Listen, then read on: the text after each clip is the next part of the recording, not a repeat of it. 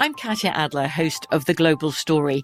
Over the last 25 years, I've covered conflicts in the Middle East, political and economic crises in Europe, drug cartels in Mexico. Now I'm covering the stories behind the news all over the world in conversation with those who break it. Join me Monday to Friday to find out what's happening, why, and what it all means. Follow The Global Story from the BBC wherever you listen to podcasts. With Lucky Land Slots, you can get lucky just about anywhere. Dearly beloved, we are gathered here today to... Has anyone seen the bride and groom? Sorry, we're here. We were getting lucky in the limo and we lost track of time. No, Lucky Land Casino, with cash prizes that add up quicker than a guest registry. In that case, I pronounce you lucky. Play for free at LuckyLandSlots.com. Daily bonuses are waiting. No purchase necessary. Void where prohibited by law. 18+. Terms and conditions apply. See website for details. Hacks is back for season 3, and so is the official Hacks podcast. In each episode, Hacks creators Lucia Aniello, Paul W. Downs, and Jen Statsky speak with cast and crew members to unpack the Emmy-winning comedy series. You'll hear Hannah Einbinder and Gene Smart speak to their on-screen dynamic, along with stories from the show's writer's room, on-set antics, and creating the world that Deborah and Ava inhabit. Watch Hacks, streaming exclusively on Max, and listen to the official Hacks podcast on Max or wherever you get your podcasts. Finding the right news podcast can feel like dating. It seems promising until you start listening. When you hit play on Post Reports, you'll get fascinating conversations and sometimes a little fun, too. I'm Martine Powers. And I'm Elahe Azadi.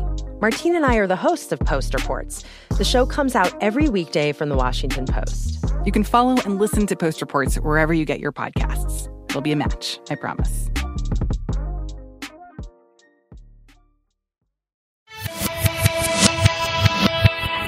Hi, I'm Vanessa Bayer, and this is my brother, Jonah. We're two siblings who love to talk about our childhood and nostalgia and how it shaped us into the people we are today. Who are pretty tall, if I do say so myself. Welcome to How Did We Get Weird?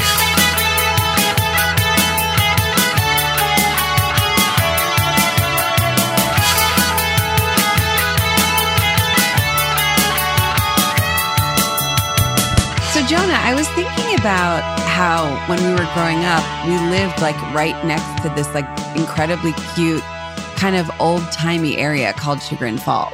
We did. We grew up next to Chagrin Falls. Used to go there a lot as kids. Chagrin Falls famous for a few things. Number one, Bill Watterson, who created Calvin and Hobbes. He grew up there, or he lived there for a long time, and I think he like didn't really do press. Yeah. But I remember reading it. I think he did some press later in his life, like more recently.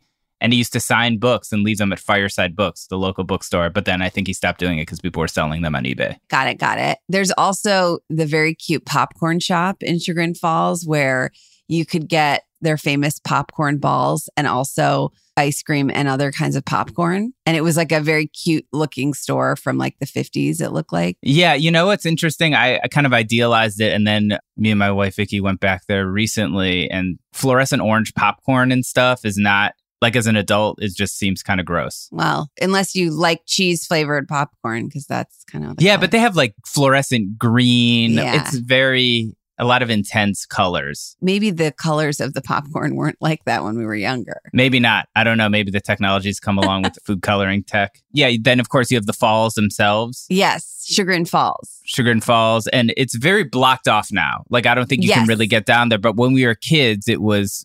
much more unsafe, and you could climb up the rocks, go under the falls. There was like a little kind of like weird area with like maybe people lived under there. I don't know, but it was like kind of like weird stuff under there. You could really explore it, walk around. People would jump off the top of the falls into the water. Really? Yes. For sure. There was like an abandoned kind of building there and people would jump off the roof of it. It's not there anymore. But yeah, I mean, it was kind of like anything goes down there. This was probably in like the 90s. And the 80s too. Mm-hmm. Did you ever go into the falls? I don't think I ever did. I think I only ever watched them from the side. Yeah, I did. I did at some points for sure. Did people go across the top part or the bottom part? Like above where the falls? I didn't go across, but I went into that little kind of cave on the side, kind of near the stairs. Wow. But yeah, I mean, it's a cute town. A lot of restaurants and eateries. A lot of restaurants, eateries. It's changed a lot. Our guest today spent some of his early years there. I don't think he would recognize, maybe some stuff he'd recognize, but a lot of stuff I remember was like the ski house and all of these kind of like one-off kind of spots that are all gone now. It's a little more corporate. But yours truly is still there. Is Dink still there? I don't know. Really interesting to our listeners. Dink was also a band from Cleveland, like an early 90s band that had like kind of a crossover, kind of in the vein of Nine Inch Nails. Dave's Cosmic Subs. Yeah, that's a more recent chain, I think. Okay, well. But they do have a Jenny's Ice Cream down there, which I was pretty impressed by. Yeah. So yeah, if you're in the area, check it out. Today's guest, he's a guitarist, singer, producer. You know him as a lead guitarist in Fall Out Boy. Also, he has some great side projects, The Damn Things and With Knives.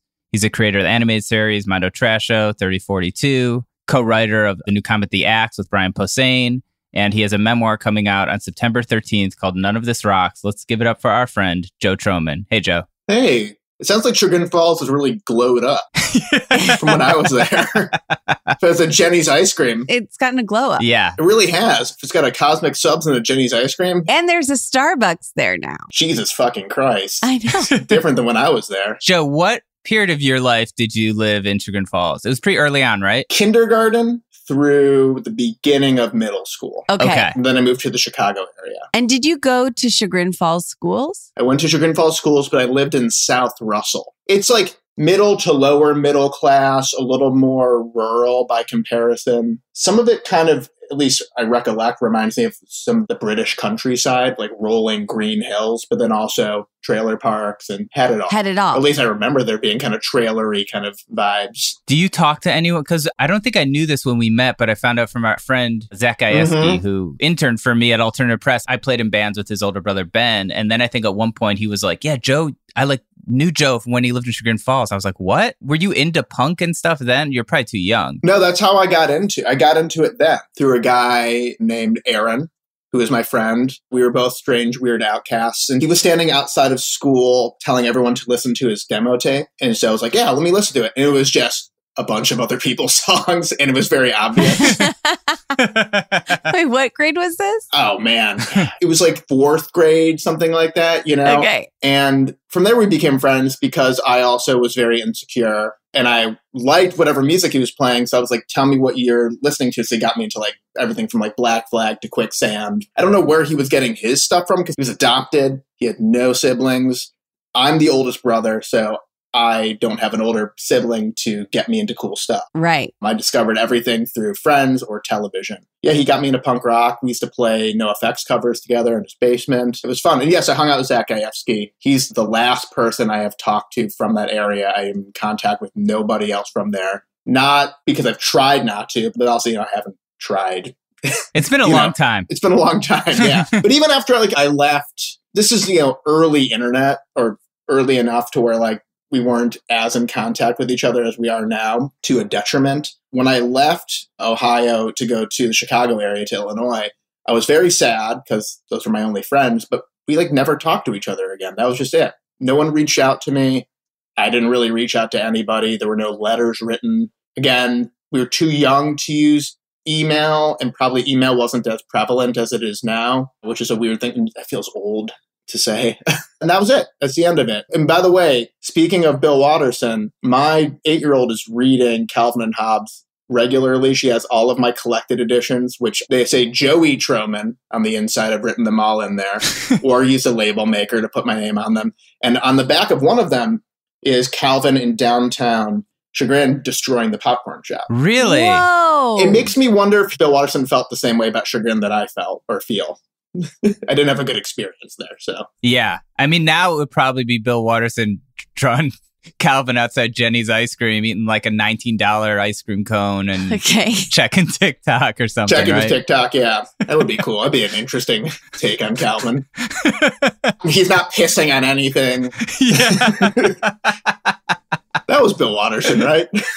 Yeah, I think he got paid for all that stuff. Yeah, he got paid for the pissing. Yeah, that was officially licensed stuff, I'm sure. I'm sure he loves that. Yeah, he's psyched on. Did you stay in Chicago as an adult? I moved to Chicago right after college, and I found that so many people that I knew from growing up in Cleveland were then in Chicago. So that was a way that I reconnected with people without even kind of meaning to. That's cool. I was in the city, so I was in the suburbs. I was in Winnetka. Okay. From middle school through high school. High school is when I started going to punk and hardcore shows in the city. So I was often like getting on the L train and going into the city after school on the weekends. Most of my friends were actually not people I knew in high school, but people I met at punk and hardcore shows. So I was like going and like staying at like at a friend's house in like Naperville or something. Right. I didn't love living in the North Shore. It was just a little too highfalutin. Yeah. I'll say. It's nice. It's very nice. You know, I remember seeing, God rest his soul, Harold Ramis during Halloween trying to fit into his Ghostbusters outfit, which is very sweet. He would do that for the kids. That was one of the coolest things about living in the North Shore. Yeah, wow. Wow. Oh my God. Yeah. Outside of that, then I lived like after high school, I lived like in different parts of the city until I left to go live in New York. Got it. Which is probably when I saw you at some point, Vanessa. Yeah. And when you recommended your therapist, who I started going to. Do you still see her? I don't. Yeah, Since I moved to LA, I stopped seeing her, but she was great. Did you stay with her until you? Yes. Oh, she's a great therapist. Yeah. Should we plug her? Yeah. Well, you know, I thought about that before we did this podcast, and I wonder if she wouldn't want to be. Oh, I think it's very inappropriate, right? Yeah. But the thing is also, it's like I'm in school to be a therapist. Like you have to be licensed in the state. So it's difficult to have clients outside of the state. Right. I talked to her on the phone for a while after I moved here, but it was just... Same. It was too weird. Yeah, too stunted. And then I found somebody out here that I love and happily ever after. But it was hard not going to her anymore because she was so great. She's so great. And then it's weird like breaking up with a therapist. Oh, it's so hard. Do you ghost or do you actually have a conversation? I was back in New York and I like did it in person. I like had a session with her and then at the end of the session. And she said to me, you did that beautifully. Oh. Or maybe I did it at the beginning of the session actually. And then we talked for the next hour. She's so lovely. She's so great. The thing that I really loved about her was she was kind of like the age of like our moms. Mm-hmm, mm-hmm. So it felt sort of like talking to a mom, but she was like definitely not your mom, but of course, no, there's a maternal aspect to her, especially for me, since I grew up with a very non-maternal mother. Mm-hmm. Anytime I find someone that's maternal, I'm like, I'd latch onto them immediately. Yeah. So, yeah, she was great, but she was a good therapist. Yes, she was great. I say was, I assume she's still alive. She's still doing therapy. I checked in with her at the beginning of COVID to see how she was doing, and she said she was doing fine. That's great. I should reach out to her, but I won't. So, Joe, you moved to Chicago. Was that because your parents got a new job or something? What kind of took you away from Chagrin? My dad, he's now retired. He's a cardiologist, cardioelectrophysiologist. Whoa. So, do you know where he worked when he was younger, when you were in Cleveland? The Cleveland Clinic. Oh, great. Incredible. Yeah, great hospital. World-renowned hospital. World-renowned, yeah. So he was at the clinic. So I was born in Florida. He worked at a hospital there. Florida Hospital. I don't know the name. Then we lived in Philadelphia, worked at the hospital there, then the clinic. And then he got a job at Rush Hospital in Chicago, where he ended up running cardiology before he left and retired. Wow. So my dad is very accomplished. Well, Joe, you're also very accomplished. Yeah, but he has degrees. I can't hang any, like, my walls are bare. I have no diplomas, nothing. I have a high school diploma. I should bring that up. Last night I watched your episode of MTV Cribs. Everyone's like, Joe's almost spit out his Coke. It's like Joe Troman's Chicago townhouse, and it is so funny because you're like 25 or something, and it's younger, probably younger. You look so young, and it's like so funny because you're like, yeah, this is like a wall of moss. Like, I don't know. It's pretty cool. Our interior designer came up with it, and it's just like toys and guitars like everywhere.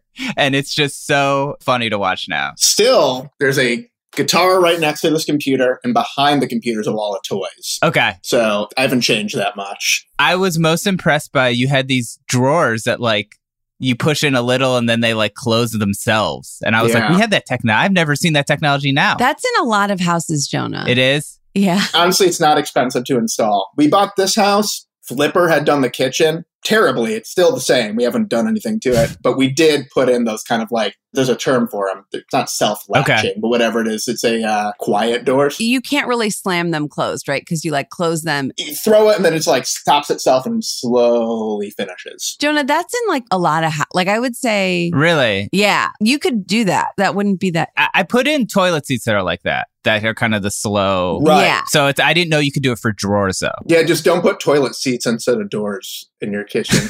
Don't do that. That's not going to work. Buy the right stuff. But you can do it. Yeah. It's not expensive. It really isn't. Okay. Wow. You could glow up your kitchen. I could glow up my kitchen. Give your kitchen a glow up, Jonah. Jonah's favorite term. We did an episode with Bone Yang, and I had to ask him what glow up meant. And it was like very embarrassing because I feel like I'm hitting the age where I just don't understand terms. And I'm there and I'm trying to like learn them and then use them just in conversation. And I just sound like an old person. Like, yeah, just vibing with this thing, just trying to, I realized I was working, and I was listening to Portishead on cassette. Okay. I have a cassette still of a Portishead cassette I've had for forever. I'm sitting there, I'm like, I feel very comfortable doing this. And then I started feeling sad, realizing like, I don't even have a foot in attempting to like point towards the future. I'm just stuck 100% in the comfort of nostalgia. Yeah. And I'm just like, oh, this is where I'm at. I'm going to die here. I'm going to die in all my old stuff, covered in my old crap, just not knowing what is hip, what is cool, what is new, what's happening in the world. I'm dead. I should just die. That's where I got to. Well, all I was doing was listening to music, and I went on that journey. Your kids will bring all of the hottest trends into your house. My oldest daughter says bruh to me all the time. She calls me bruh. I'm like, dude, you're going to just go to fucking New Orleans and just go get blackout drunk. You're acting like an asshole. Call me bruh. Get out of here. That's not the thing. They're going up with like California lingo too. Yeah. Like I feel like they're going to say hella and things like that just regularly. And I'm going to tense up and go, oh, this is just how they talk out here. Well, it's interesting because it's like, do you feel like if you tell them not to say something that will make them want to say it more? So you just try to like back off? 100%. Yeah. Unless I threaten to take something away from them. Yes. You can't watch TV if you keep calling me bruh. But that seems harsh, doesn't it? It is harsh not to get TV. It's like a basic human right for them. Our mutual friend, Stephen Smith, I remember him telling me when his kids... Oh, Stephen. Yeah, Stephen. I like Stephen. Just haven't thought about him in a while. Yes, Stephen's doing great. Is he doing good? Yep. And his daughters, he didn't want to show them cool music when they were born because he thought if he showed them cool music, then they would rebel against it and not like it. So he had this whole theory about it. So he tries to keep them away. I don't know. They're older now, maybe. How does that work for him? Because for me, my kids just find the music that they find that's popular, that's being played everywhere, and that's what they like. And I try to show them other things, like sneak stuff in. They mostly like it, but they don't like ask for it again. Like even just like my oldest actually goes to therapy, which is great. And it's a bit of a drive. We have to drive from the east side of LA into the valley. So, it's like on a Thursday afternoon. So we sit in traffic. And so I made her listen to the White Album. Okay. I put on the White Album. So I'm like, you don't really listen to the Beatles. These are like the kind of like blueprints for good songwriting, for good songs. Great songwriting. Some of the best I've ever done. She enjoyed it. But then afterwards, she just wanted Olivia Rodrigo. She didn't ask to listen to the Beatles. Yeah. It's not clicking yet. I remember my parents playing the Golden Oldie station in Cleveland, and it was just all like, it was Beach Boys. It was pretty much only the Beach Boys. And I love the Beach Boys now, but I did not want to fucking hear the Beach Boys ever again for the longest time. But remember how Uncle Jesse was friends with the Beach Boys and then the Beach Boys would come on Full House? Yes, the Mike Love era of Beach Boys. Yeah, it was a version of them. It's the Aruba, Jamaica version. Yeah. It was a dark time in their career. Jonah, do you know what I'm going to say? What? You did a book report once, or you did some kind of report in middle school. I don't know if you remember this, but you played that song, the Aruba, Jamaica song. Kokomo. Well, I do know my first cassette was a Cocktail soundtrack, which had that song on it. Yeah. It's so cute. That was your first cassette, but you played it in the background while you gave a speech to your class. Do you remember doing that? I don't remember doing that, but I do remember that soundtrack. So, because it had Don't Worry, Be Happy by Bobby McFerrin. Huge. It had Kokomo. I mean, it had like all of the songs like an 8-year-old wanted to hear. It probably was not aimed for an 8-year-old, but yeah. No, not at all. Cocktail? No, that's not for an 8-year-old. I don't think so. Do either of you have the Wayne's World or the Ninja Turtles 2 soundtrack? Because I was into both of those. Definitely Wayne's World. Definitely Wayne's World. What was on the Ninja Turtles 2 soundtrack? That was Vanilla Ice's Ninja Rap. The Turtle Power one? Yeah. Ninja Rap. Yes, of course. Do you remember how the Ninja Rap went? Ninja Rap. Go, go, go, go. Go Ninja, go. That's, yeah. Oh, yeah. Yeah, it's a lot of that. And there's probably other lyrics. Was that the song where they talked about how they displayed Turtle Power? Or that was a different one? Maybe. Yeah. I'm sure they fit Turtle Power into there. Yeah. They had to. I'm sure there were like studio stipulations for Vanilla Ice and say, you got to mention Turtle Power, pizza, Shredder. Right. You know? This actually really dovetails nicely into our topic, but that will be after our next break, so stick around. From BBC Radio 4, Britain's biggest paranormal podcast is going on a road trip. I thought in that moment, oh my God, we've summoned something from this board. This is Uncanny USA. He says, somebody's in the house, and I screamed. Listen to Uncanny USA wherever you get your BBC podcasts, if you dare.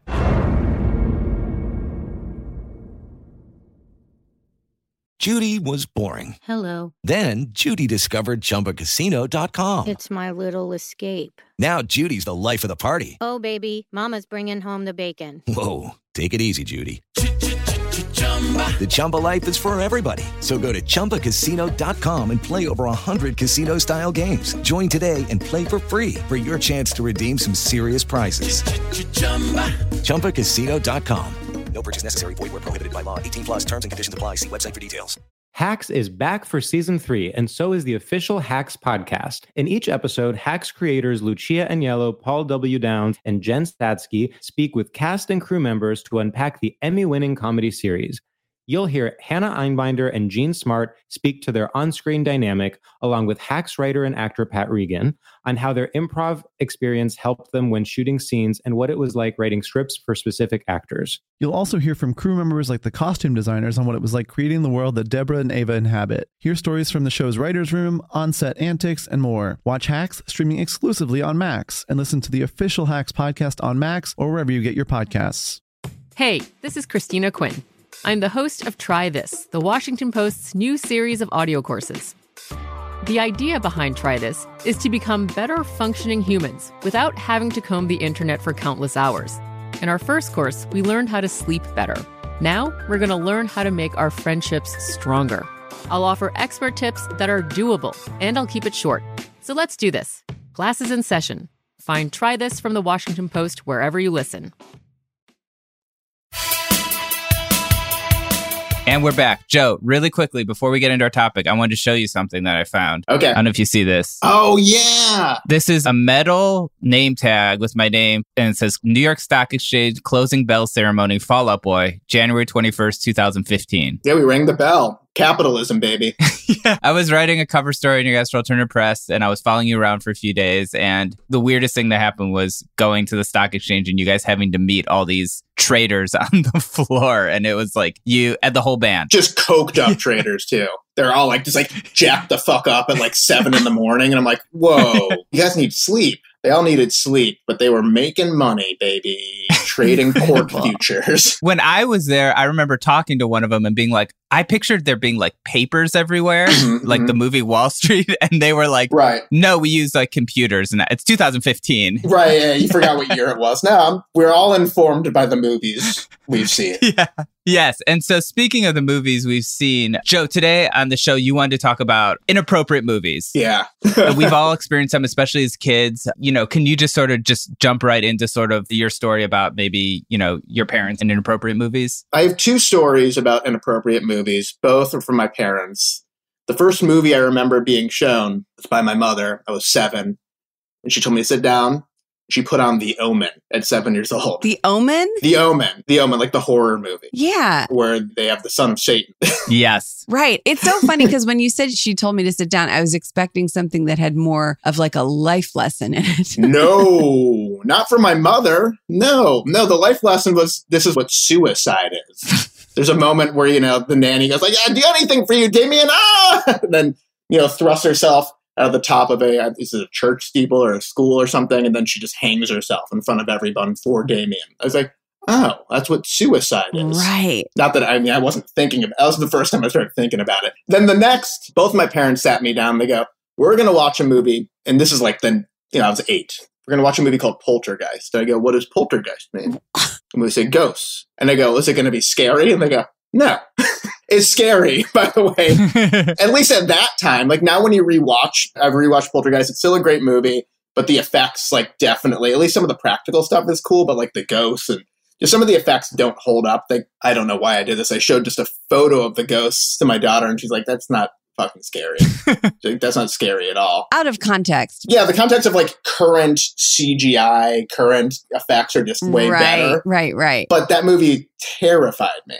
Of course. Yeah, I think I had nightmares for years between both of those things. So those are the first two movies I remember my parents sitting me down to watch. But I actually love horror movies. I'm not turned off by them at all. I'm actually obsessed with them. Well, maybe that's what they were trying to foster, was a love for horror film. God rest my mother's soul. I don't think she had a thought in her head about what was happening there. I think she goes, I want to watch The Omen. Come watch The Omen with me. That's it. Right. And at this point, you're still Joey Troman in Sugar Falls, right? Yeah, Joey Troman in Sugar Falls. Yeah. Wow. Okay. Yeah. Wow. Yeah. Would you watch like Disney movies and stuff too? Or like you hadn't seen that stuff yet? Or we didn't do Disney because my parents, both Jewish, were vehemently in belief that Walt Disney was an anti-Semite, which there's conjecture there. But so we didn't grow up with a lot of Disney stuff. I mean, we watched like when Lion King came out, we went and saw it in the theater, but I didn't grow up watching the classics really. Interesting. Right. But I don't know if your parents were this way as well, but they believed everybody hated Jews. Well, I think all Jews are that way. Right. I mean, everyone does hate Jews, but like... No, I mean, all Jews think that everyone hates Jews. Yeah, and I think to a degree, there's some truth there. Yeah. There's also not truth there. Recent years have taught us there might be some truth to that. But nonetheless, my parents, I think it's because, like, at least on my dad's side, like, his grandparents came from, like, Russia-occupied Poland where they're, like, escaping pogroms. So I think there's a lot of that, like, everyone hates Jews. They're like, everyone hates Jews. And then they just pass that down and down to where, like, everybody hates Jews. So there's a lot of that, like, fear built into everything. And that bled over into being able to watch Disney movies. That's interesting. I mean, we didn't watch a lot of Disney movies. I don't think it was because of that, but I don't remember seeing a lot of them growing up. I think I did, like when there was like The Little Mermaid was out or whatever. You're right. We didn't own them and like play them in our house that often. No. The one that I loved the most was Beauty and the Beast because of the French element. That is very attractive to young girls. Yeah. My daughter's, the youngest, the 4-year-old, is very into it. So fancy. Yeah. It's so pretty and fancy. Yeah. It's so pretty and fancy and there's so much French language in it. So anyway, I liked Beauty and the Beast. But you're right. We weren't like a big Disney house. Like we didn't have it a lot. And we went to Disney World once when we were pretty young. And then I remember asking to go when we were older and our parents being like, you're too old. That's the weird thing is my dad took us to Disney World like a fair amount. Oh, wow. Okay. So I feel like it was really contradictory to their belief system. Yeah. So I remember one time, my junior year of high school, I was supposed to do like a junior thesis on Kurt Vonnegut. And so I wrote the thesis. It was a good thesis. And I turned it in. And then my dad took me out of school for like a week to go to Disney World. And then she gave me a seat because he took me out of school. Whoa. Yeah. She didn't like me because I often spoke up. That was around the time where like I was like becoming friends with all these like very like politically left-leaning like punk rockers and hardcore kids that were reading like the People's History of the United States and all these like, this is really what happened. This is really what was going on with slavery. So I'd be like, actually, that's not true. I read in this book. And she'd be like, fuck you. Just let me do the lesson plan, you fucking asshole. So I think that I'll bled into it. But going to Disney World might have been the last straw. We went so much that now living in California and taking my kids to Disneyland, I'm like, this place kind of sucks. Yeah. By comparison. It's kind of small and dinky by comparison. By comparison. Do you think it's because of your age or because you think Disney World is just better than Disneyland? I remember Disney World just being better. I mean, it's bigger. Obviously, there are multiple parks. You have to drive to each of them. But even when you're in one, there's just more space to walk around. Right. I'm not saying they're shitty on their own. They're fun. We actually took my kids recently and we got up early to go to California Adventure. I got to take my oldest on her first ever like real roller coaster. And that was such a fun experience. I thought she was going to cry at the end. At the end, she just is sitting there, her eyes wide open, looked like she had just seen a dead body. And she's like, I want to do that again. Wow. Incredible. Incredible. Well, I was trying to think about inappropriate movies for us. And our dad had a friend named Terry, who sadly has passed away. He was a really great guy. And he actually gave me a CD when I was in high school. Side note, he gave me a CD of the Love album, Forever Changes. Oh, wow. And it was like Arthur Lee. And it was like, I was really into punk and hardcore. And I remember actually really liking that record and still like it. Like it was such a cool gift to give like a teenage kid, I feel like. And, you know, this is probably in the 90s. So I always appreciate that about Terry, but he maybe didn't have the best judgment when it came to babysitting. And I remember... Yeah, he lived with us for like a couple months or something. He did. I remember him being around, and one time our parents were out and he put on this movie, and to look it up, was called The Reanimator. Oh, God. Are you familiar with this movie, Joe? Very familiar, based off an H.P. Lovecraft story. That is a very visually disgusting film. Yeah, so it came out in 85, and I don't know if I saw it in 85, but it's possible. I was probably like 5 or 6, but I remember like watching this movie, and there was some scene where like a robot like latched on some guy's face or something, and I remember it like terrified me for like many years, I think. Yeah, I remember sitting in the living room with you guys, and I remember he was watching some movie, might have been the same movie, but it was like a horror movie where they were in like a dark basement or something, and some guy like took another guy's hand and like forced his fingers all the way back. That sounds like Reanimator. It could have been Reanimator. And I just remember being like so freaked out and just like being like, I got to get out of this room. And then just sort of like staying out of the living room for the whole time he was staying with us, because he was constantly watching like really scary movies. I mean, listen, I like Reanimator. I really do. I enjoyed that movie. It's an important horror movie. That's fucked up. Yeah. It's just fucked up. It's a fucked up movie, and it's fucked up to show it to kids. That's all. Yeah. Well, it's so funny too, because like I remember our parents, which is maybe why I thought you were going to say that the movies that you saw like had a lesson in them. Like I remember our parents were going to take us to go see Kids when it came out. We were getting ready to go. And then our parents like read something about like what it was about. And then they were like, we're not going to take you to see it. Like, we don't want you guys to see it. You don't want to see a guy date rape somebody with AIDS at the end of a movie as a kid? Yeah. It's fair. Yeah. But Terry had no problem showing us Reanimator. So. Sure, why not? I mean, honestly, in some ways, it's less disturbing than the end of Kids, as far as the grounding element. My mom also took me to see like Sling Blade when it came out, which I was still like definitely not like a teenager yet, I don't think. Because when did Sling Blade come out? Could look it up really quick. Either way, she took me to see Blair Witch when it came out. Okay. Wow. Like in the theater. Did you think Blair Witch was real when it came out? Because I definitely did. I wasn't sure. Okay. And that was part of why the movie was so popular. It was the first ever, I think, I could be wrong, but I feel like it was at least the first ever successful found footage horror movie. Yeah. We for sure thought it was real when everyone before thought it was came real. out. Yeah. Until those guys went on like a late night show, the directors, and you're like, oh, these are directors. This is a movie. They're on a late night. Oh, it's not real. Yeah. But the ending of that movie, of just her standing in the corner while somebody screams, to me, that's what horror is about. It's not about the seeing. It's about not seeing and not knowing, and the terror that you feel on the edge of your seat. Because when you see the monster, it's sort of spoiled at the end of the day. Right. Well, I've never seen it, but I remember it coming out. And I remember I was like a camp counselor at the time at an overnight camp. I think there was this really bad camper we had, and we kind of somehow used Blair Witch to like scare her into like behaving. But I think we eventually told her that it wasn't real, but we were just... It's not real. She was just a real nightmare. Did you make her watch the movie by herself in a room? No, we were like, the Blair Witch is outside, so you have to like behave, because like we're getting like little clues from the Blair Witch. So you have to like stay in the cabin and like behave, or, you know, and she was like, okay. Sounds exactly like counselor behavior.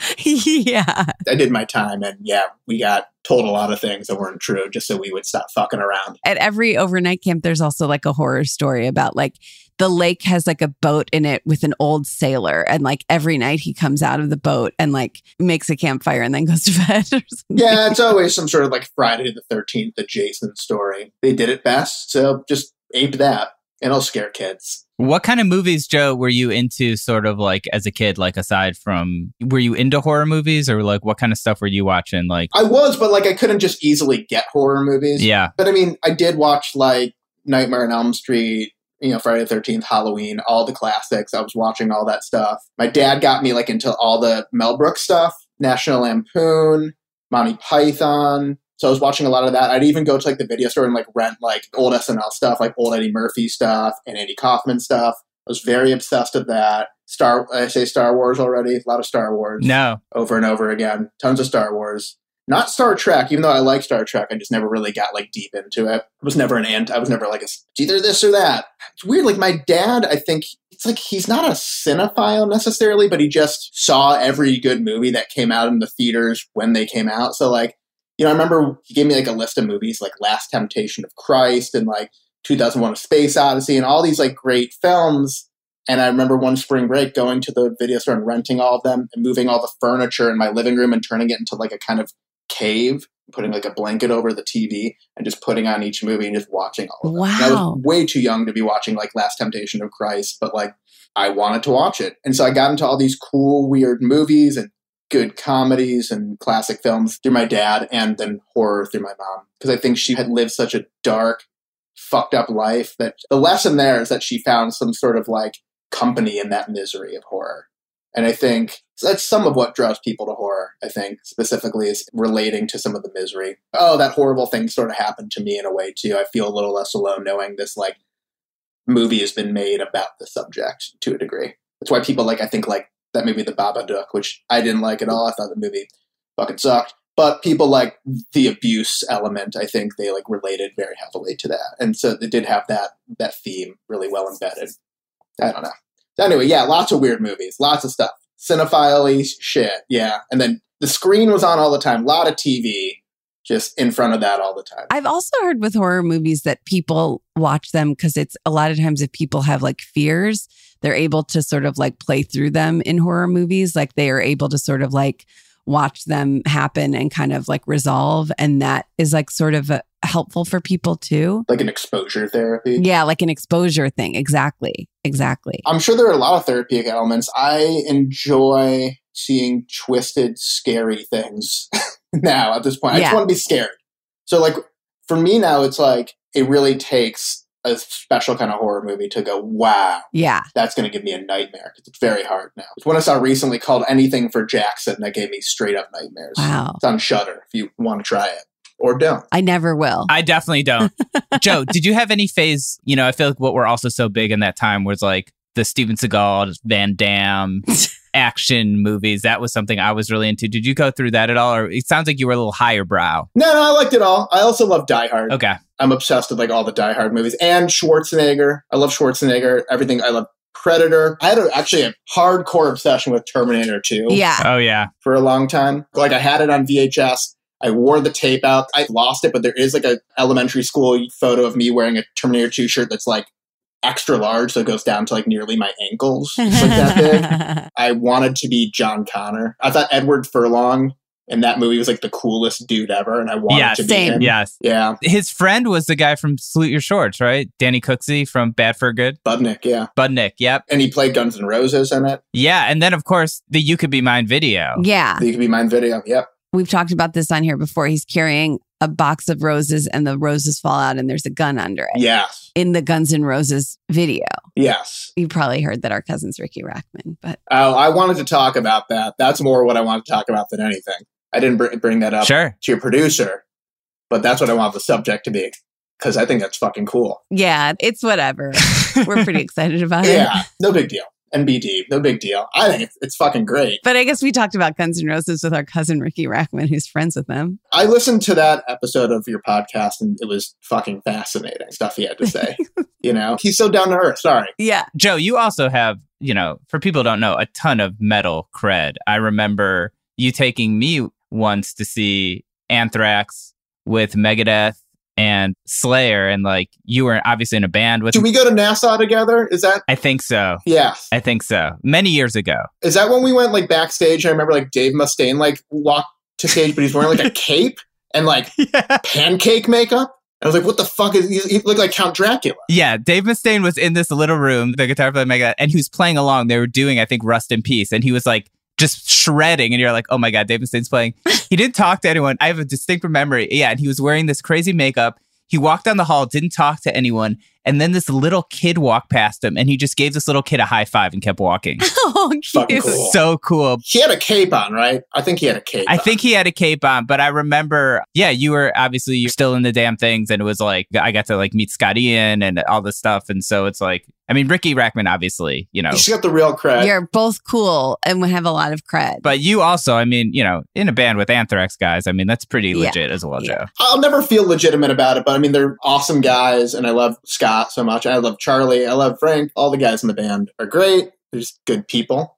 And yeah, I've gotten to hang out with some interesting folk in metal that I grew up admiring. I just feel like a little kid when I'm around them. I'm like, yeah, cool. This is awesome. Like hanging out like near guys in Metallica. And I'm like, oh my God. I mean, I think most people would feel that way around guys in Metallica since they're like on another stratosphere of popularity. But yeah, cool stuff, you know, cool to get to put like a couple toes in that world and sort of be allowed to be in it. I mean, I remember Damn Things won a Metal Hammer Golden God Award, and I went up to accept it, and I couldn't have gotten more boos. Really? So they weren't very excited about the guy from Fall Out Boy coming up to win a medal award. But I was like, sorry, guys. I won this. I don't know what to do. So I'm still proud of it.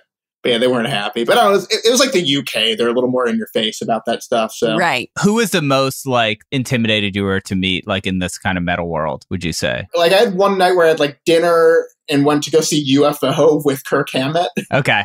And it was like very intimidating, but he's such a like a nice guy that eventually, you know, he sort of disarmed me with his niceness. I was like, oh, he's just another like kind of nerdy horror guitar guy. And, right. That was cool. But there's so many times where I'm like, I'm fucking hanging out with Kirk Hammett right now. This is insane. It was terrifying. And then at one point, like he brought me up to the box where like all of Metallica is at. And I'm like, I gotta go. And I just like, left. I was like, this is too much. Have you ever considered doing some kind of monster type documentary about Fall Out Boy? I would be totally down to do any of that stuff. I know the rest of my band would never be into it. I'm so open. I'm so crazy open. I do not care. The only thing I'm protective over is like my family, like my wife and my kids. But like my band is, it's public domain, so I don't really care. And I honestly don't care about sharing my personal stuff. I mean, I wrote a fucking book about it, and I'm very open, very candid about it. But I think the guys in the band are like a little more private and just different personality-wise, and I respect that. We actually had, a lot of people don't know this. I don't know if I mentioned this in the book or not, but Albert Maysles came out and filmed some stuff with us that we actually never ended up using. But I mean, that guy's like, you know, he made Grey Gardens and like filmed the Beatles coming to America, you know? Yeah. The Stones concert where security murdered people. You know, like he did everything. And mostly he and I, he was an elderly Jewish man, and I was a young Jewish man, and I would just smoke weed and talk to him all the time. And I was like, man, I relate best to this very old Jewish man more than I do anybody else. He was a wonderful guy, but we never did anything with that. We tried a couple times to do documentaries, but I just don't think anyone really wants to do it, and that's fine. I don't think it'll ever happen. But who knows? Maybe this will kick it off. Maybe. We'll be right back with Joe Trohman after this break. I'm Katya Adler, host of The Global Story. Over the last 25 years, I've covered conflicts in the Middle East, political and economic crises in Europe, drug cartels in Mexico. Now I'm covering the stories behind the news all over the world in conversation with those who break it. Join me Monday to Friday to find out what's happening, why, and what it all means. Follow The Global Story from the BBC wherever you listen to podcasts. Hacks is back for season 3, and so is the official Hacks podcast. In each episode, Hacks creators Lucia Aniello, Paul W. Downs, and Jen Statsky speak with cast and crew members to unpack the Emmy-winning comedy series. You'll hear Hannah Einbinder and Jean Smart speak to their on-screen dynamic, along with Hacks writer and actor Pat Regan, on how their improv experience helped them when shooting scenes and what it was like writing scripts for specific actors. You'll also hear from crew members like the costume designers on what it was like creating the world that Deborah and Ava inhabit. Hear stories from the show's writer's room, on-set antics, and more. Watch Hacks streaming exclusively on Max, and listen to the official Hacks podcast on Max or wherever you get your podcasts. Enjoy all your favorite sports like never before at BetMGM. Signing up and playing is so easy. Simply sign up using code Buckeye and receive up to $1,500 back in bonus bets if you don't win your first bet. When you register with BetMGM, you can get instant access to a variety of parlay selection features, live betting options, and the best daily promotions in the business. And with BetMGM at your fingertips, every play and every game matter more than ever. Place your moneyline, prop, and parlay bets with the king of sportsbooks today. Sign up using code Buckeye and receive up to $1,500 back in bonus bets if you don't win your first bet. That's right, up to $1,500. Again, sign up using code Buckeye and receive up to $1,500 back in bonus bets if you don't win your first bet. BetMGM and GameSense remind you to play responsibly. 21 plus and present in Ohio. Subject to eligibility requirements. Rewards are non-withdrawable bonus bets that expire in 7 days. Gambling problem? Call 1-800-GAMBLER in partnership with MGM Northfield Park. That's 1-800-GAMBLER. Finding the right news podcast can feel like dating. It seems promising until you start listening. When you hit play on Post Reports, you'll get fascinating conversations and sometimes a little fun, too. I'm Martine Powers. And I'm Elahe Azadi. Martine and I are the hosts of Post Reports. The show comes out every weekday from The Washington Post. You can follow and listen to Post Reports wherever you get your podcasts. It'll be a match, I promise.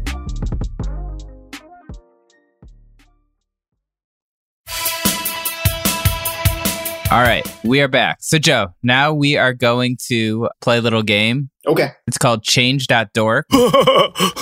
Change.dork. And it's basically, are you familiar with Change.org? Yeah, it's like a campaign kind of sign petitions and such. Yeah. Yes. So I think created for the purpose of, social justice, social change. A lot of people have used it for petitions that aren't so crucial, I guess, or so important, kind of more niche. And so I scoured it. I found 3 really interesting petitions. We're going to discuss them. And then at the end, you're going to pick the one petition out of these 3 that you would sign. Okay. I can kick things off. Sure. First one I found is called Domino's needs to bring back deep dish, even if it's limited. So this one is directed, I believe, towards Domino's. Mm-hmm. 259 people have signed. They're trying to get to 500. The summary just says, Domino's had the best deep dish pan pizza ever. They took it away and gave us a new lame version of a pan pizza that's exactly like Pizza Hut, soggy with grease, with more grease on the side.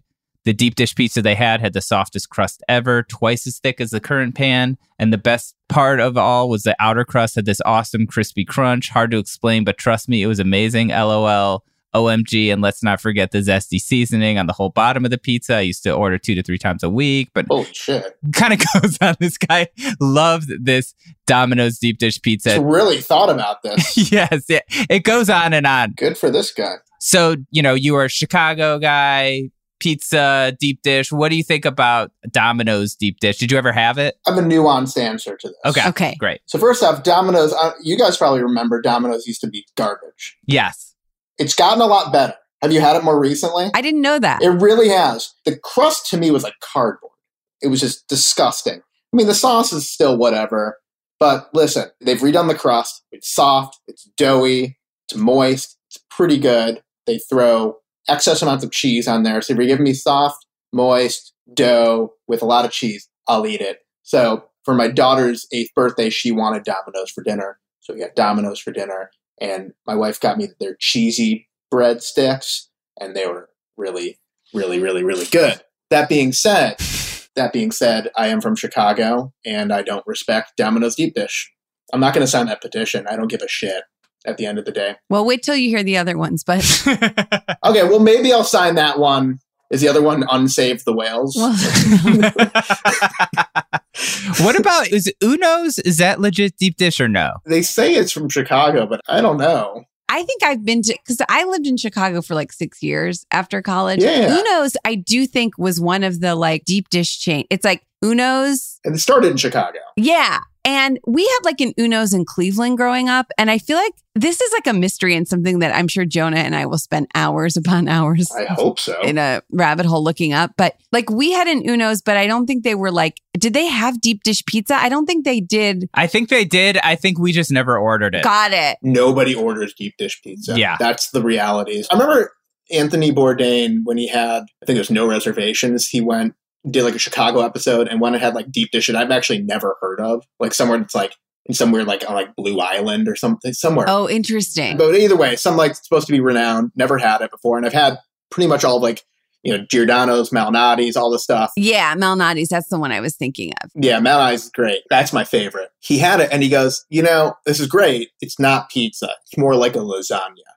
And I don't totally disagree with that. Yeah. I mean, it's not pizza by the true definition of pizza. If you go from like Italian style pizza and connect that to like New York is the only analog of pizza style in America that is pizza. Otherwise, but I love deep dish. I fucking love it. There's a place out here. Have you had Masa Pizza in Echo Park? No. It's incredible. It's deep dish pizza? Deep dish, I think the person that owns it, he's a baker by trade, but he worked at all the places in Chicago. So he knows what goes into those pizzas. And honestly, for me, it rivals Lou Malnati's. It's phenomenal. Wow. That's really high praise. I love it. I remember getting Lou Malnati's and Giordano's, and I think deep dish at Uno too, the Chicago one. it's really good, but it's also like you're making a commitment to eating basically like a cheese pie. Like it's so tough on your stomach. Yeah. I've gotten in Chicago too. Can I eat more than like one slice? Like I'm just too full. Yeah. I eat fast, so I can wolf down 2 or 3 before I get a horrible, debilitating stomachache. Nice. Thank you. I guess I'm wondering if Domino's deep dish isn't like as authentic. It can't be. In some ways, maybe there's like a happy medium there. Maybe. Where it tastes like pizza, but it's also like got just extra cheese on it. Like maybe the crime that they're committing is calling it deep dish pizza, but maybe whatever it is actually maybe good. That's such a nice way of looking at it. And you know what? I'm here for that. Yeah, I think, listen, at the end of the day, if these other 2 petitions are god awful, then I'm signing I will literally go and sign the Domino's one. You know, I don't think it's going to come back to haunt me on Twitter. Right. All right, Vanessa, why don't you introduce the next one? Let's see what Joe thinks. So the next petition that Jonah found on change.org is for CFISD to allow vaping in the school bathrooms. This kid Chaz started it. He started this petition to CFISD and to vapors. It's got 47 signatures. I'm just going to give you a little bit of what he wrote. People like to use the toilets in the Juul room, JUUL room. Like the vape. And this is a serious issue. Yeah. Sometimes the assistant principals walk in and try to bust people, which results in flushing of the Juuls. If people are using that toilet, we can't flush our Juuls fast enough. There are talks of vape detectors being implemented in CFISD. Now, I think this kid would have really helped himself if he would have clarified what CFISD is. I looked it up. It's a school district. Yeah, but I think, Jonah, for people who aren't going to look it up, but it's, But anyway, there are talks of vape detectors being implemented in CFISD. This will not stand. Vaping helps students relieve the stress of the homework they receive and the tests every other week they have to do. Very specific test schedule every other week. Has this dude ever heard of like masturbation? That's also like a way to relieve stress. That's very harmless. It's actually good for your prostate. I understand teachers not wanting their rooms to smell like Fruity Pebbles and mints, but the bathrooms need the air fresheners. Keep the Juul room for the Juuls. Okay. Keep the Juul for the Juuls. There's a chant there. So also keep in mind, this petition was from 3 years ago, has 47 signatures. I think in the time since this, Juuls have been like universally banned. And Dude, they were universally banned before that. It was before the pandemic where like people were like, listen, these vaporizers, like they cause crystals in your lungs. They're very bad for you. It's not better than smoking a cigarette. Honestly, I'm sure it was the same for you guys. In high school, all the kids that smoked would go out to like a corner area somewhere. There's the smoking kids. They just all go there. They weren't told they couldn't smoke because it's a little bit off of school property. That's what they would do. You know, it's gross, but respectful. They weren't smoking inside. Right. No, I think there's other ways to relieve stress. I mentioned one option, but don't do it at school. Maybe. Yeah, you know, to each their own, but probably not in this social climate. I don't know. I'm not for it, I don't think. But we'll see. I'm more for the Domino's thing. You're more for the Domino's. Can you think of a petition that might affect your life less than this one? Oh, goodness gracious. I don't know. It's a small thing, you know? It's like, it's so small. This kid's world is literally the school district and possibly just this school. Right. He's so unaware of the rest of the world that he doesn't give us context as to what CFZIQDSD is. I mean, I gathered it instantly just because I'm so used to taking my kids to school and getting school emails. I was like, okay, that's a school or a school district. I get it. But like people 10 years younger than us reading that are going to go, I mean, they're probably not reading it at the end of the day. How many signatures does it have? 47. 47. They're trying to get to 100. Halfway there. I kind of want to help Halfway them. there. Well, no, change.org is saying if you get to 100, that'll be huge for you.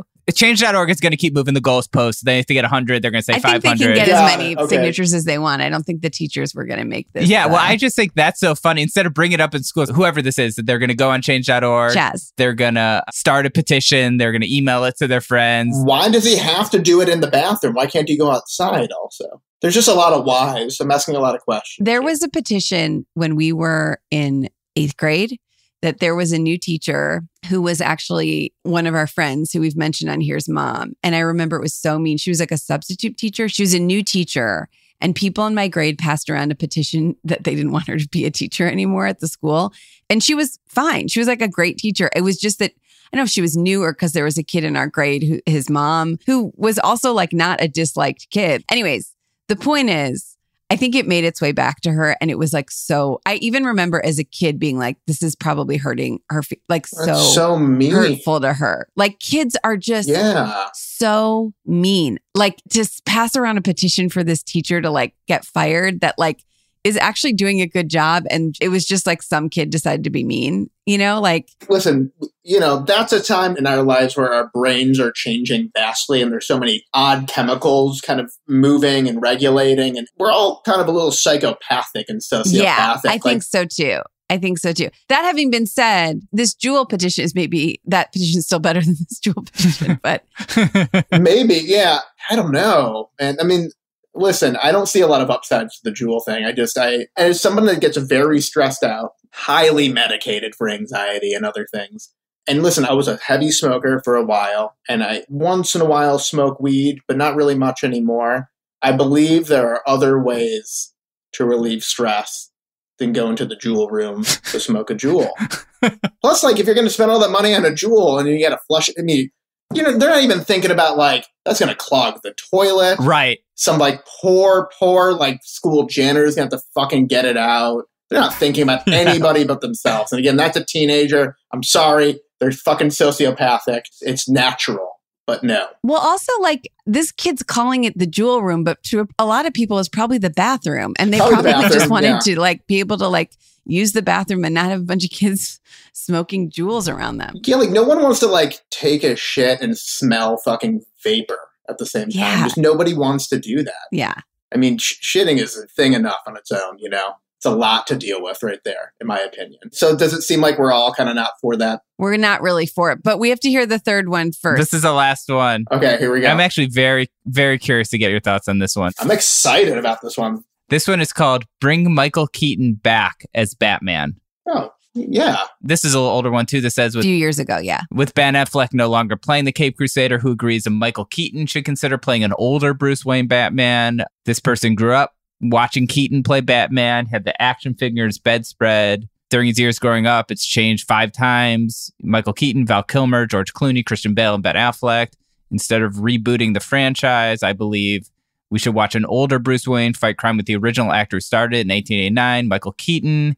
Keaton has expressed interest in starring a sequel to Beetlejuice. Let's show our support on finding a director, hopefully Tim Burton, who can develop a solid script that piques Michael Keaton's interest for a Batman sequel. Who agrees? Joe, what do you think? So here's the thing. We have Pattinson now, right? Yeah. Did you guys see the Batman? Have not seen it. Didn't see it. I saw some of it and then I didn't finish it. Why? Because it's 3 hours long? Yeah. Yes. I overall really like Pattinson. I'm a fan of him anyway. I think he's really shamed for doing the Twilight movies, but then he picked like nothing but great indie movies to be in. He's clearly very smart, clearly a very good actor. I love seeing a year 2 Batman. Like, he's only 2 years into being Batman. He hasn't figured out how to be Bruce Wayne. He's kind of a bit of a brutal Batman. He's just into, like, just beating up criminals without, like, any sort of real reasoning past, you murdered my parents, and that's it. And so that kind of makes him also just kind of bad at being Batman at the same time. I really like that. So I enjoyed this. That being said, I'd love to see Keaton back. I think Keaton did or is coming back for some sort of Batman thing.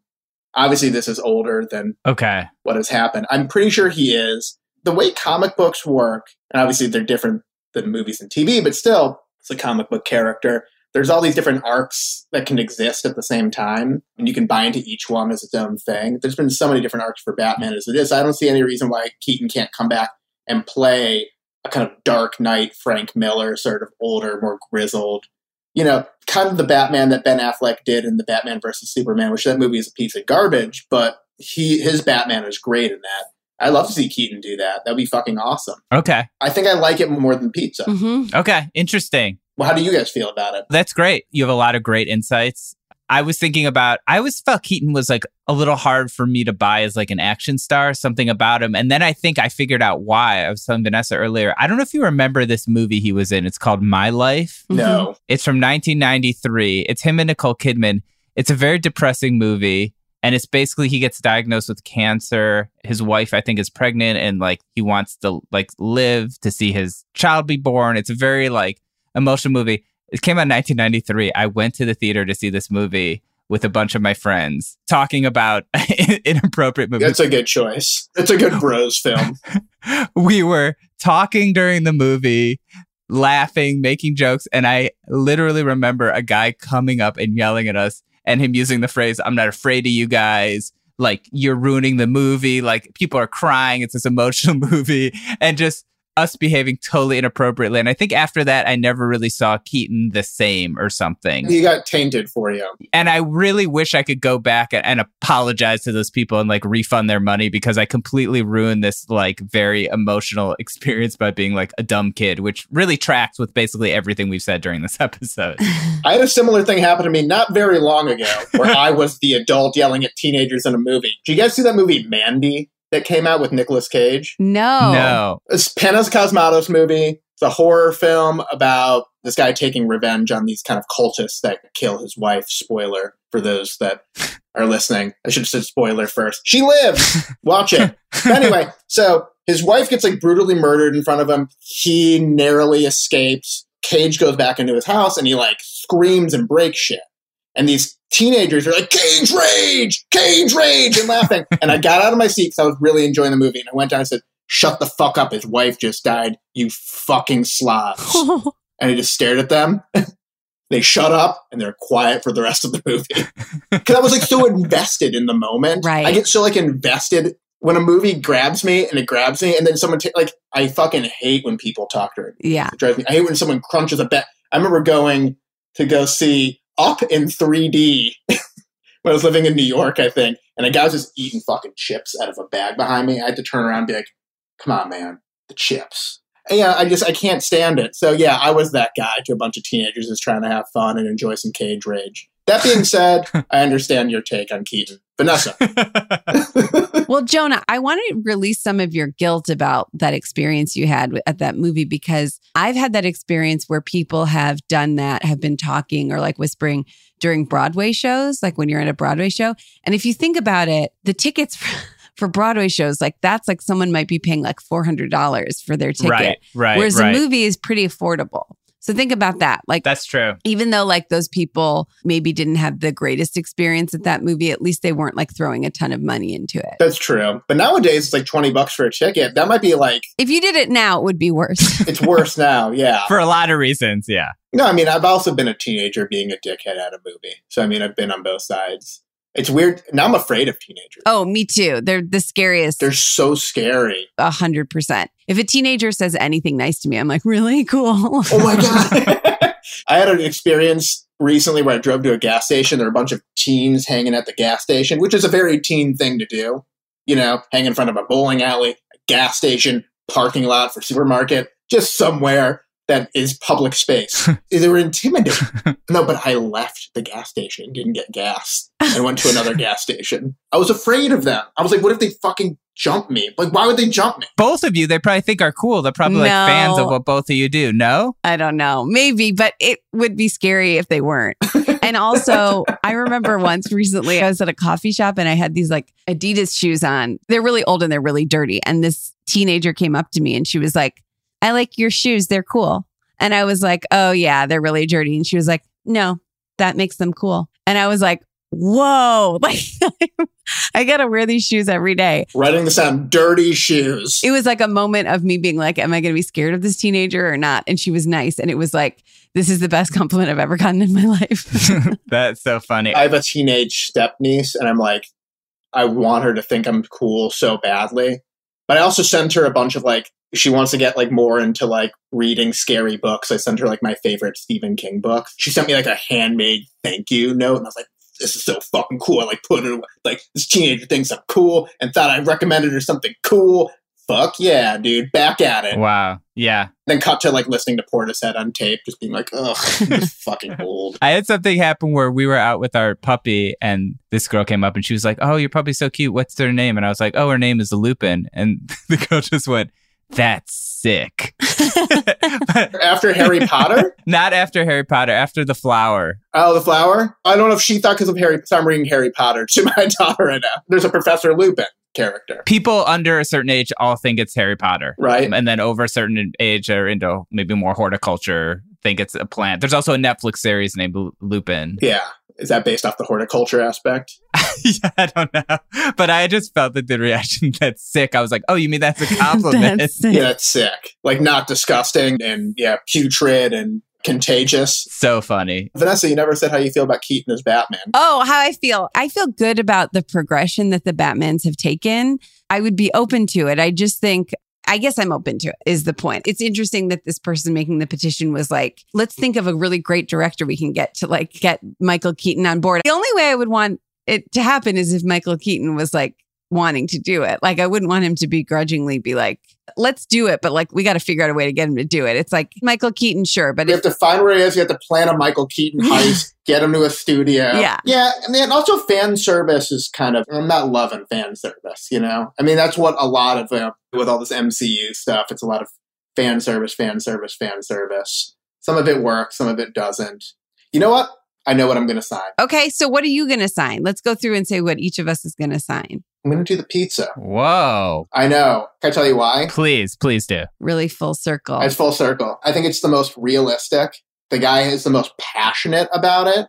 I think at the end of the day, like I just said, as much as I do love the idea of Keaton coming back as Batman, and I think he might be for something, or at least just as Bruce Wayne, I don't know about those fan service. It's a bummer. I like things when they are made organically. As much as I like to sit back and listen to my Portishead tapes, I enjoy when like there are new things out there. I like Pattinson's Batman. I think Keaton can exist at the same time. Pizza's more realistic. And you know what? To Vanessa's point, I think maybe they call it deep dish, but it's probably just a fatter pizza. It's probably, considering what Domino's has done, it's probably pretty good. And you know what? Give everybody a chance to enjoy what they think is deep dish. Give it to the world or America. Love that. Wow. Yeah. Vanessa, what do you think? Oh, what do I think? I'm going to go with pizza too. I think it's like when you're used to seeing Michael Keaton in a certain way as Batman, I was thinking about this more just now. You know, he's not going to be the same Batman he was years and years ago. And I think like, let him play new roles. Like, he's an incredible actor. Let's see what else he can do, you know? 100%. Obviously, the vaping thing is not even legal. Wouldn't even be allowed if this petition got 100 signatures. We're all passionate about it, but I just don't think it's possible. Right, exactly. So I'm going to go with pizza too. And sort of to a point that you brought up, Joe, I do like the idea that like, let's let the world have deep dish pizza, not just those of us who've lived in Chicago. And is it going to definitely be authentic deep dish pizza like Chicago? No, but who's to say what is authentic, you know? Except, I guess, people in Chicago. But also, sure. It sounds like it might be pretty good. Jonah? Yeah, I'm also going with the pizza. I haven't tried Domino's in a long time, and I'm interested. I do remember them having an ad campaign where they were like, our pizza's different now. Like, we know it was bad. Like, Joe says it is, and I trust Joe's opinion. Thank you. So I would try it. And if the deep dish was an option, I don't know. Maybe I would try the deep dish. So I think it's similar to Joe. I think it's realistic. The Jewel thing doesn't affect my life at all. Keaton, I still... You know, it's hard for me to buy him as an action star, even though I think he's a very talented actor. So yeah, I'm going with the Domino's deep dish petition. We're going to get it up to 462 signatures or something. I'm going to sign it. I think I'm going to sign it. Yeah. Yeah. Yeah. There's no way it comes back to bite any of us. Cut to out of work. Cut to the blabbermouth headline. Joe signs Domino's pizza petition started by worst pedophile ever. You know, something like that. That's just where my brain goes. I'm sorry I went there. Hopefully not. But yeah, I'm going to sign it. Sounds like we're all signing. Domino's needs to bring back deep dish pizza, even if it's limited. Yes. And Joe, I'm saying this could be a blabbermouth headline. Joe Troman advocates for Domino's deep dish, and there will be a bunch of weird quotes from this podcast. And we can... That's the headline. Vanessa, you know that your brother and myself and one other person are on a text chain where we just share Blabbermouth. Do you know Blabbermouth? No. Okay. So Blabbermouth is a gossip news, I'm using air quotes, site I believe it's started by Roadrunner Records. I could be wrong, but I believe they're affiliated with Blabbermouth or were at one time. And it's all for like hard rock and heavy metal news. But it's like Kerry King from Slayer doesn't like his Stan socks anymore. It's like just stuff like that. And you're like, what the fuck is this? This is insane. Like James Hetfield unleashes Papa Het guitar strings. And you're like, Oh my God, where was it? I needed this news my whole life. So that's Blabbermouth for you. And I think we could say our friend Brian Diaz, because Brian has talked about our love of Blabbermouth headlines on Twitter, and it's really fun. But this is the type of thing that would be a headline, even though it's such an obscure thing. Joe Trumman fights tooth and nail to bring back deep dish pizza. Yeah, I'll get 20 views. Easy. Well, Joe, aside from this Blabbermouth headline, where can people find you? Find me at my address. All right, here we go. No, if they want to follow you, what projects are you? So I'm not super active on social media because it made me feel bad about myself. But you can follow me at Troman on Twitter or at J Troman on Instagram. I do not have any sort of Facebook-y things. I guess Instagram is Facebook. I have a book coming out on Hachette Publishing. The book is called None of This Rocks. It comes out, I believe, September 16th or 17th. They should have that, but mid-September. That's something you can pre-order it now at places like Amazon and Barnes and Noble and book websites. Brian Posehn and I wrote a comic for Heavy Metal magazine called The Axe, and that's available now. Comes out monthly. There's 6 issues that come out in the magazine. It'll eventually be probably collected, and if you're a comic nerd, that's, you get how it works. I think that's it. I mean, I'm doing shows with Fall Out Boy, but go to those. They're happening. Yeah.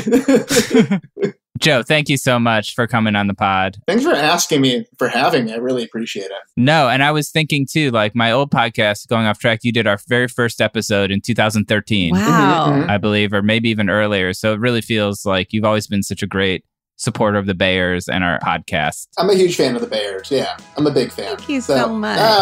Thanks for having me. I feel Jewish Cleveland closeness. Yes, for sure. I feel it too. Joe, thanks so much for coming by the podcast. If you like this, you can rate it, you can subscribe, and keep an eye out for next week's episode of How Did We Get Weird, where we will discuss more stories from our childhood and cultural milestones like inappropriate movie memories.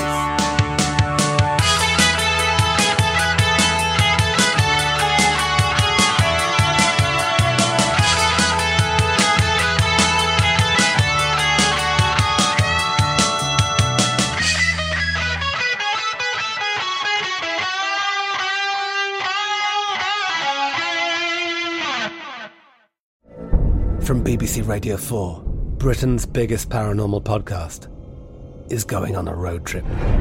I thought in that moment, oh my God, we've summoned something from this board. This is Uncanny USA. He says, somebody's in the house, and I screamed. Listen to Uncanny USA wherever you get your BBC podcasts, if you dare.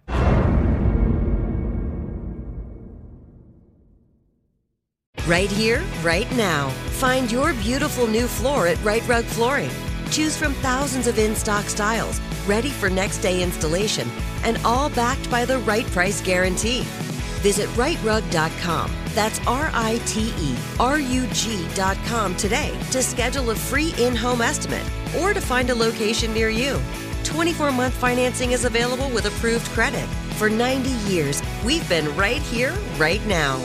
Right Rug Flooring. Whether you're a savvy spender maximizing your savings with cashback rewards, a thrifty rate watcher seeking the lowest interest, or a travel enthusiast looking for extraordinary perks, Kemba Financial Credit Union has a visa to complement your lifestyle and unique needs. Apply today at Kemba.org to unlock a limited time 2% cash back on purchases and pay 0% interest on balance transfers for an entire year with a new visa from Kemba. You deserve a card that works for you. Restrictions apply. Offer ends June 30th, 2024.